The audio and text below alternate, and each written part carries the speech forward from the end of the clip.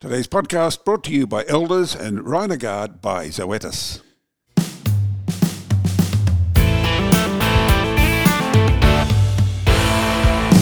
Hello, I'm Kerry Lonergan. Welcome to the Weekly Grill. Today's guest marks a return to the microphone of one of Australia's most respected practitioners of the art of vertical integration. He's a producer, a lot feeder, a wholesaler and an exporter. Welcome back, Terry Nolan. You're again on the grill for Beef Central. Morning, Kerry. How are you? Terry, a general question first up. The beef industry, where do you see it at present? Is it heading further south even, or have we in fact seen the bottom? Good question, Kerry. Everyone has an opinion, and most of us don't really know. As you know, the beef industry has its own volatilities, and whether it's weather, whether it's technical market access issues, whether it's, COVID, you just don't know. On a broad scale, yes, the market has corrected. I don't think we've seen the last of the correction, only because of the value or the volume of beef in markets around the world. So a lot of people think we're at the bottom. My personal opinion would be that we have a little further to go. But having said that, I think we will start to see recovery in the last quarter. So I think this next quarter, or the current quarter we're in, might be the worst, and continue to ease through August and September. Hopefully there's a break in the spring rains, and hopefully we avoid the dreaded El Nino.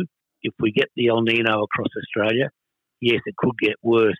But if we get some spring rain, I would like to think there's some strengthening November, December and through the summer months. But it all depends on the weather. The market access problems will sort themselves out, as I think the world still needs protein. So I know that's a bit of a foot either side of the fence, but that's as I see it. Terry, Australia, as you know, Australia relies so heavily on exports to sustain the beef industry. How tough is it out there right now in export land? I think that speaks for itself. If you're in the trade and you see the volume of meat that's normally destined for export markets that's been dumped back domestically, then that's a real issue. And it's probably affecting, this sounds a bit strange, Kerry, but it's affecting the well-developed supply chains more than it is the hand-to-mouth operator. If you've got cattle on feed and in the system, and you put them on feed 100 days ago, and you've probably had fairly dear cattle, you've got probably increased grain prices in that period, those cattle owe you a lot of money. And if you're locked into that situation, as I say, good supply chains are, then you're really bleeding and processing and selling that into the market now. Conversely, if you're a hand-to-mouth operator and you're buying out of the direct from the farmer off the paddock, I guess you'd probably be doing very well. Could be cashing into to an extent now. So it's like a split market. The people with well-developed supply chains, which everybody encourages, they're doing it tougher than the more hand-to-mouth type operator who's capitalising on an easing cattle market. It really annoys me when people sort of say, "Oh, why is the meat cheaper in the shops?" Like, the meat doesn't go up the day the cattle goes up, and the meat retail price doesn't come back the day the first sale yard price drops. And you've got to allow 4 or 5 month lead time, in fairness, to get that product through the supply chain. So it's a real dichotomy of operations there, and people who think they've done the right thing with a good long supply chain, it just takes longer to work through. So the processing sector is split in two at the moment: the hand-to-mouth operator and the sophisticated supply chain. And I hate to say it, but the hand-to-mouth operator is probably doing a bit better. One particular market I want to mention, and I'm told there's a lot of stuff in storage up there, is China, which was once a massive market for quality beef. Their overall economy is definitely struggling. Is any China revival still a long way off? No, it's been well documented, Kerry. There's talks of 70 to 80,000 tonnes of meat sitting on the ports up in China.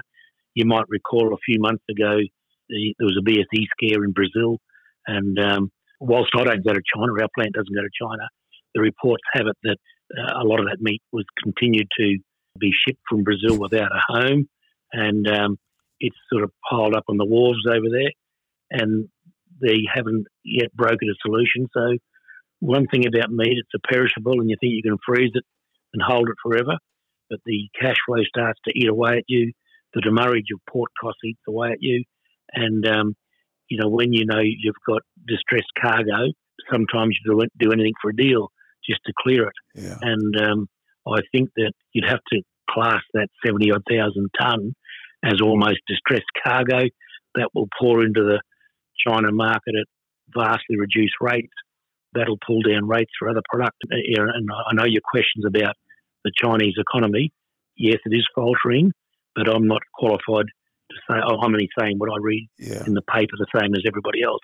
I do think that if the economy is faltering, that'll just make them more sharp in their negotiation to buy any backlog at a reduced rate. So, there's a few winds of change blowing at the moment, and it'll all pan out. We just know we've been in a volatile cyclical industry and don't see that changing in the next couple of years, Let's pause for a moment. After the break, we'll talk to Terry Nolan about what happened to his business in the floods or after the floods of 2022.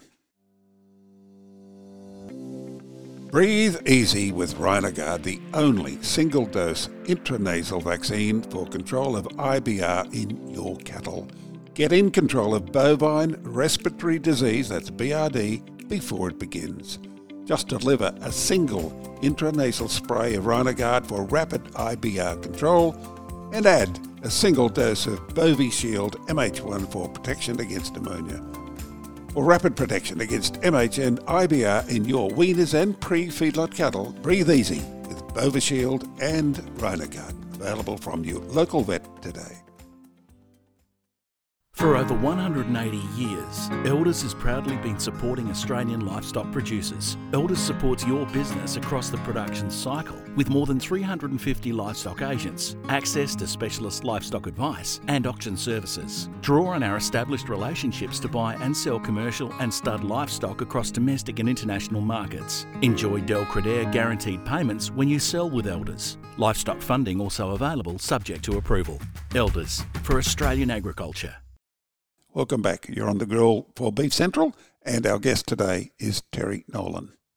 Let's visit your operation at Gympie, Terry. First the pandemic 2020-21 and onwards, and then a catastrophe in early 2022. Give us a word picture of what happened at that time, February 2022. Well, I might go back to the pandemic, Kerry, to start. Sure. We thought that we had put in all the provisions we had to. In February 2020, we locked out anyone from our plant that wasn't essential. So it was virtually only staff coming on board. We set up a bit of a temporary monitoring station at our gate, and everyone has their temperature done every day and quizzed about illnesses. Here we are 3 years later, or 3.5 years later, we're still doing that. What was a temporary structure, it's a marquee, if you like. It was a temporary tent put up to monitor people. 3 years later, we're still using it. So, by and large, we've kept the COVID out of our plant. You might have heard stories about plants in Victoria that shut for 2 and 3 weeks.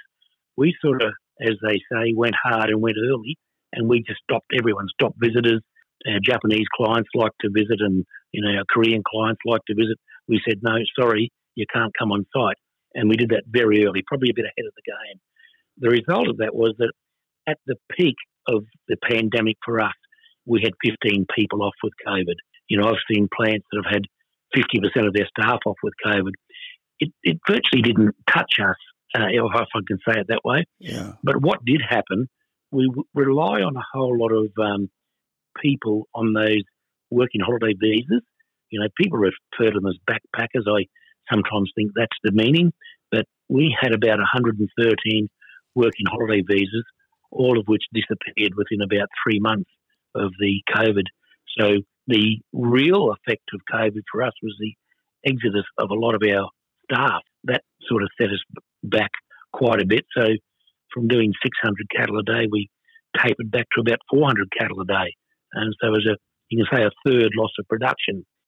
Along with that, there's the Bruce Highway is going past our plant, and the Bruce Highway has resumed a lot of our land, and we have access all weather to our site, but in their wisdom, our front gate was lowered about 1.2 metres, the road outside our front gate. So we could get to the road, but we had water with a straight drop-off into a moat, we call it, and we couldn't cross the moat. So we had trouble evacuating our site because of the highway construction outside our front gate. That caused us quite a bit of damage. It was quite heartbreaking, really, that we had some motors down in our byproducts area, in large floods, gets inundated. We pulled out massive motors out of there and had them all sitting on pallets waiting to load out, but couldn't get out our front gate. And it was heartbreaking when you see that you've done all your evacuation, you followed your flood plan, you've got everything out, but here it is left on the highest part of the property. Yeah, this was February last year. Yeah, February 22, Tropical cyclone Seth, and I just give some figures to our listeners. 400 millimetres of rain in and around Gympie in 48 hours. That's 64 inches, thank you, in the whole scale.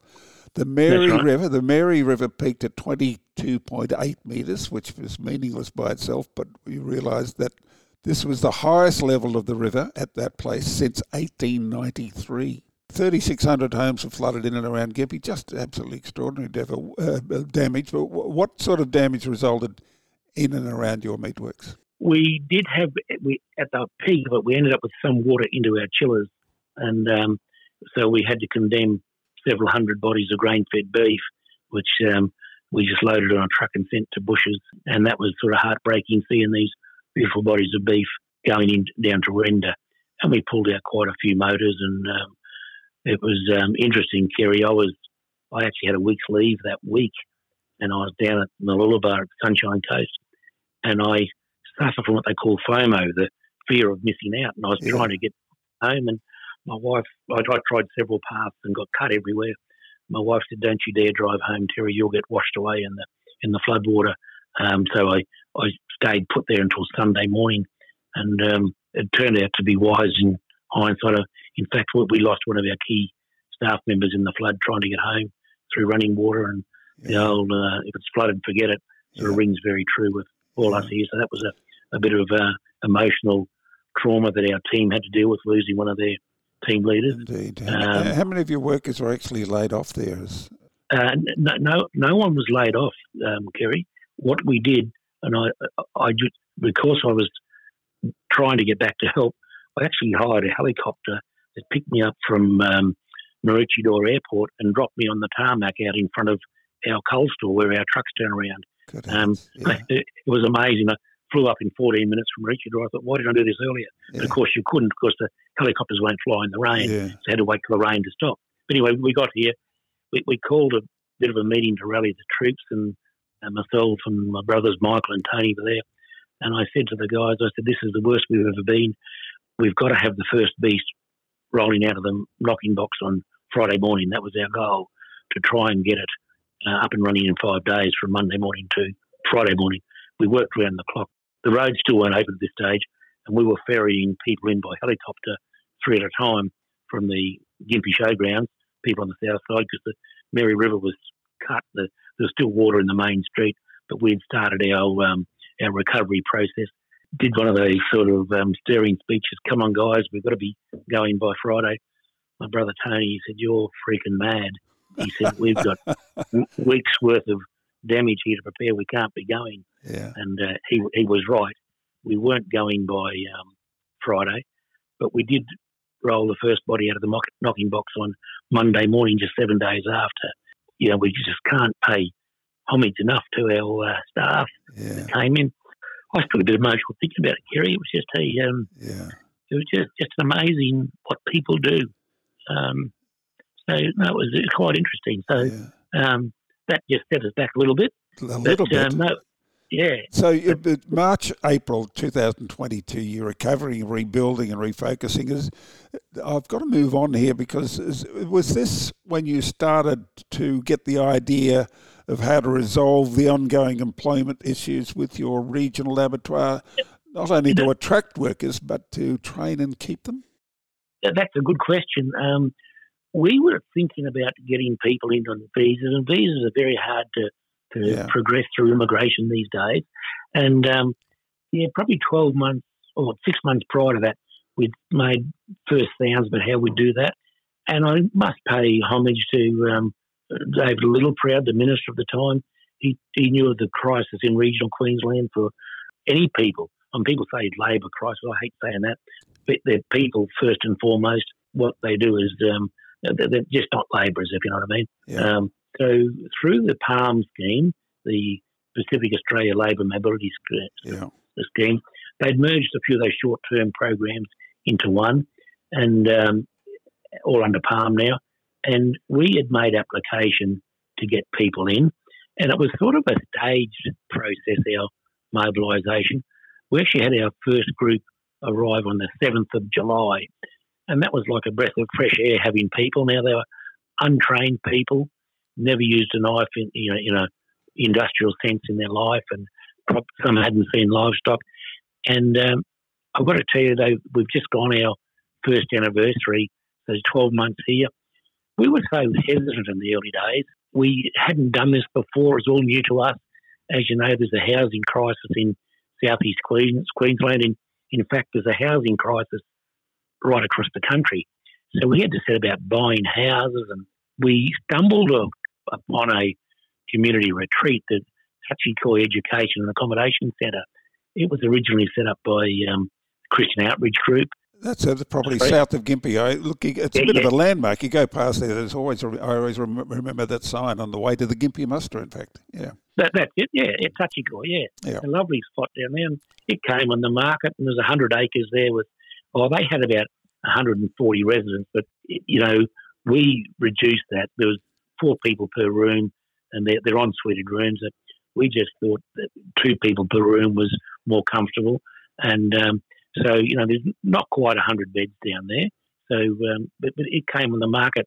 We purchased it, and then 6 days later, we had our first mobilisation from Tonga arrive. Yeah. So it was sort of very fast-moving sequence of events. And I've got to say, because we're hesitant, we only signed the people up for a 3-year term. You could do 4-year terms. Because we didn't know how it would work out, we did them for a 3-year term. But since that time, we've had 2 more mobilisations, one of 30 and one of 45 people. In the 30 was October 22, and the last one was in February this year. So we've now had 115 people brought from Tonga to Australia, all unskilled. Yeah, that didn't worry us too much. We're a supervising registered training organisation, so we could train them. We had our problems. People were homesick. Some got some serious illness and wanted to return home. Some came here pregnant and wanted to return home to live with their family. There's bereavements in the family. So, but listen, we did have a couple that just weren't suitable. As of the 115, we still have 100 people here today, and that's very positive. And when I say we've bought the Touchy-Coy Centre, we've also bought 13 houses. So this seems ridiculous, but we now have 180 beds. When you look at all the houses in Touchy-Coy, we can accommodate 180 of our staff. Something that would have been completely unheard of 5 years ago if you asked me. I said, so after the catastrophe of the flood, you were prepared to incentivise workers from Tonga, train them, accommodate them as well, so you can keep your business going. It's remarkable. Absolutely. And we just think it's the most amazing program. Yeah. It's short. You've got to understand there's cultural differences and all that sort of thing, and there is no skills. It takes a long time to train people, but I think we've had 59 sign up for Cert 2 qualifications. We've had 10 of those people already complete that within the 12-month period. Yeah. So it's been a real win-win. We look to be signing up another 20 in the next 3 or 4 weeks. We never sign anyone to a training certificate or commence a training certificate until we've done 3 months to see if they have the right skills and knowledge and motivation. Yeah. And after their 3-month probationary period, we put them onto certificate training. And a lot of these ones that have completed their Cert 2 have now signed up to a Cert 3. I'm sorry if I go on. I'm a bit passionate about this, Kerry, but we've even lost some of our MSA graders. As you know, we do a all grain-fed production, and we like to train graders, and we've trained a lot of graders over the years.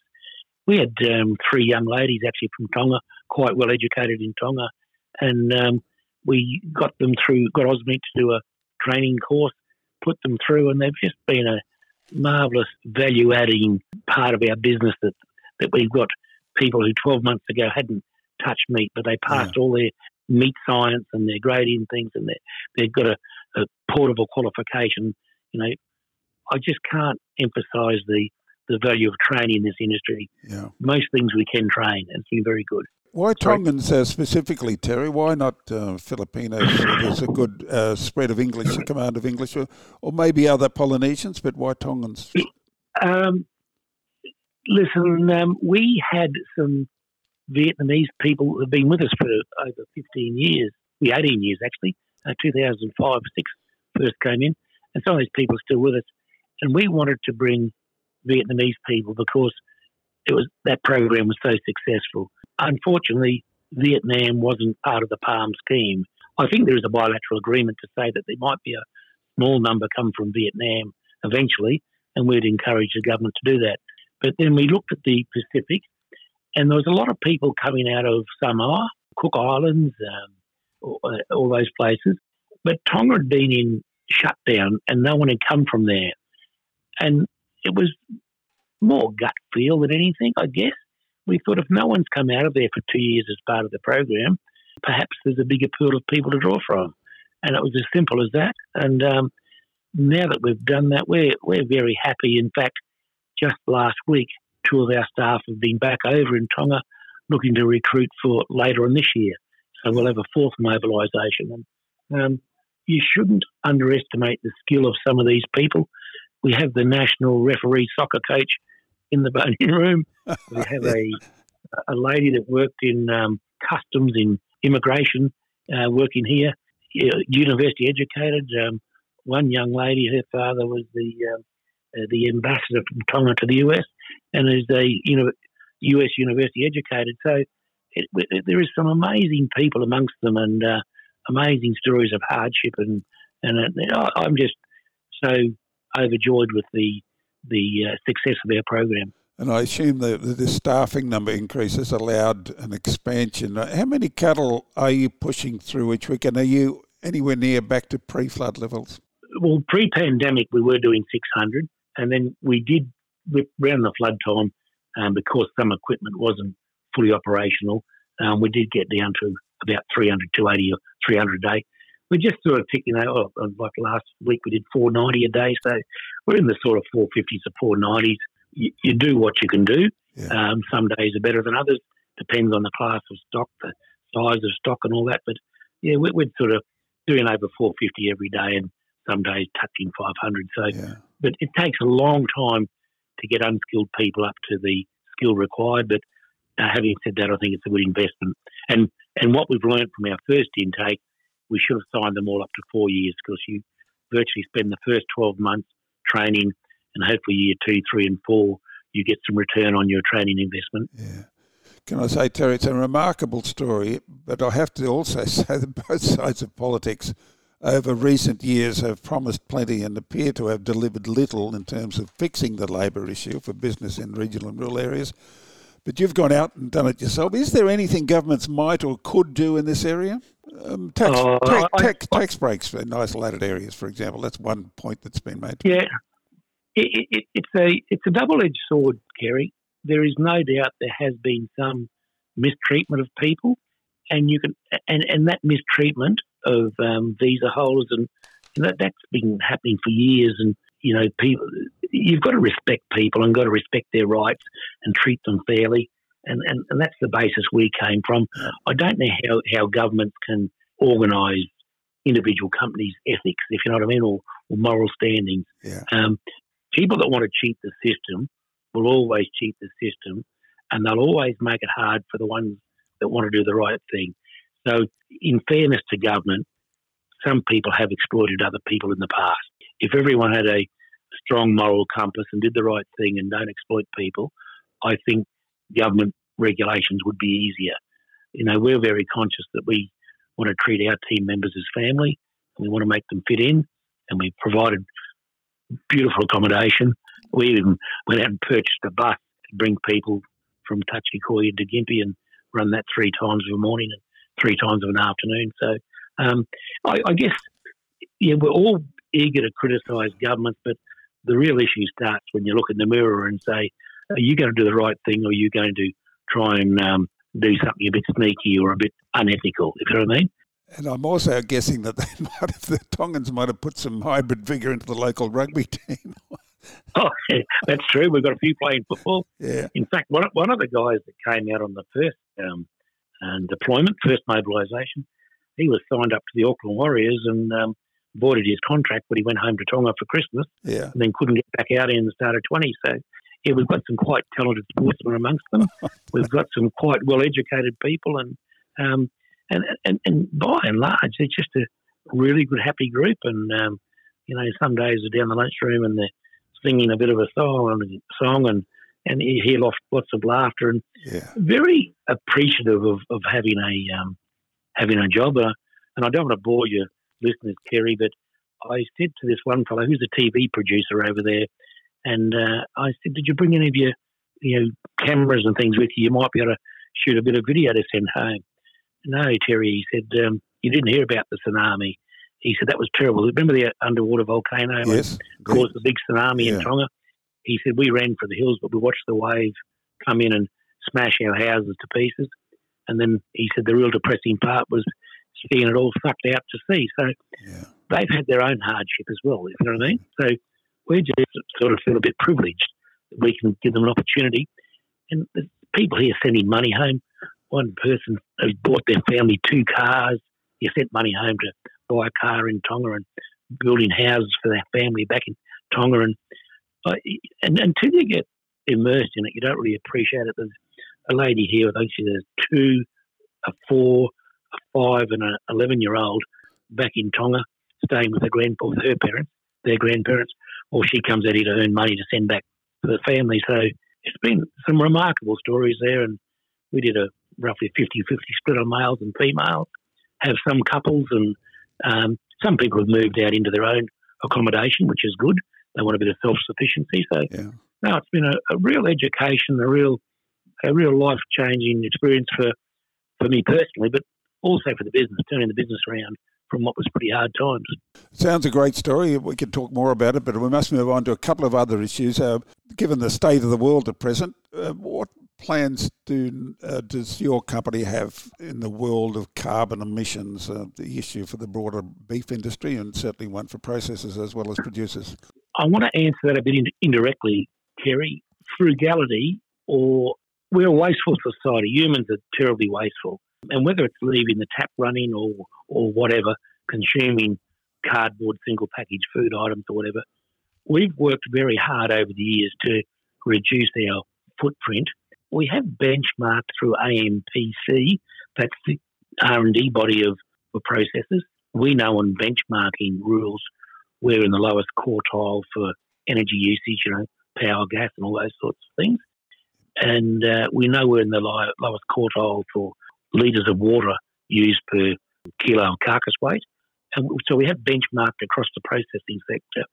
And it sends you a bit of a report with the normal dial, if you like, and the bads over on the right, like the fire danger warning in red, and the greens over on the left. And we're virtually sitting as far extreme left as you can. So I think we're one of the most efficient plants for both energy costs, water costs, and things like that. So it is not something you start now because carbon's the flavour of the month. 20 years ago, we stopped washing carcasses. Our view was if you don't put dirt on the carcass, you don't have to wash it off. If we do have some contamination, we trim it off. So we're one of the few plants that has no carcass wash. That immediately eliminates a lot of water. It helps preserve meat shelf life and all those sorts of things. So it's been a slow road for us over many, many years. It's not something we just jump onto now because it's the flavour of the month. I think as a society, we're very wasteful. And if we could all consume a little less and waste a little less, I think we'd all be better off. So, yeah, we've read the Beef Sustainability Program. We aspire to those goals within there. We've benchmarked our industry against our industry peers. We know we're doing very, very well in that area. We've read the RMAC carbon neutral 2030 type proposals, and we're conscious, but we're not.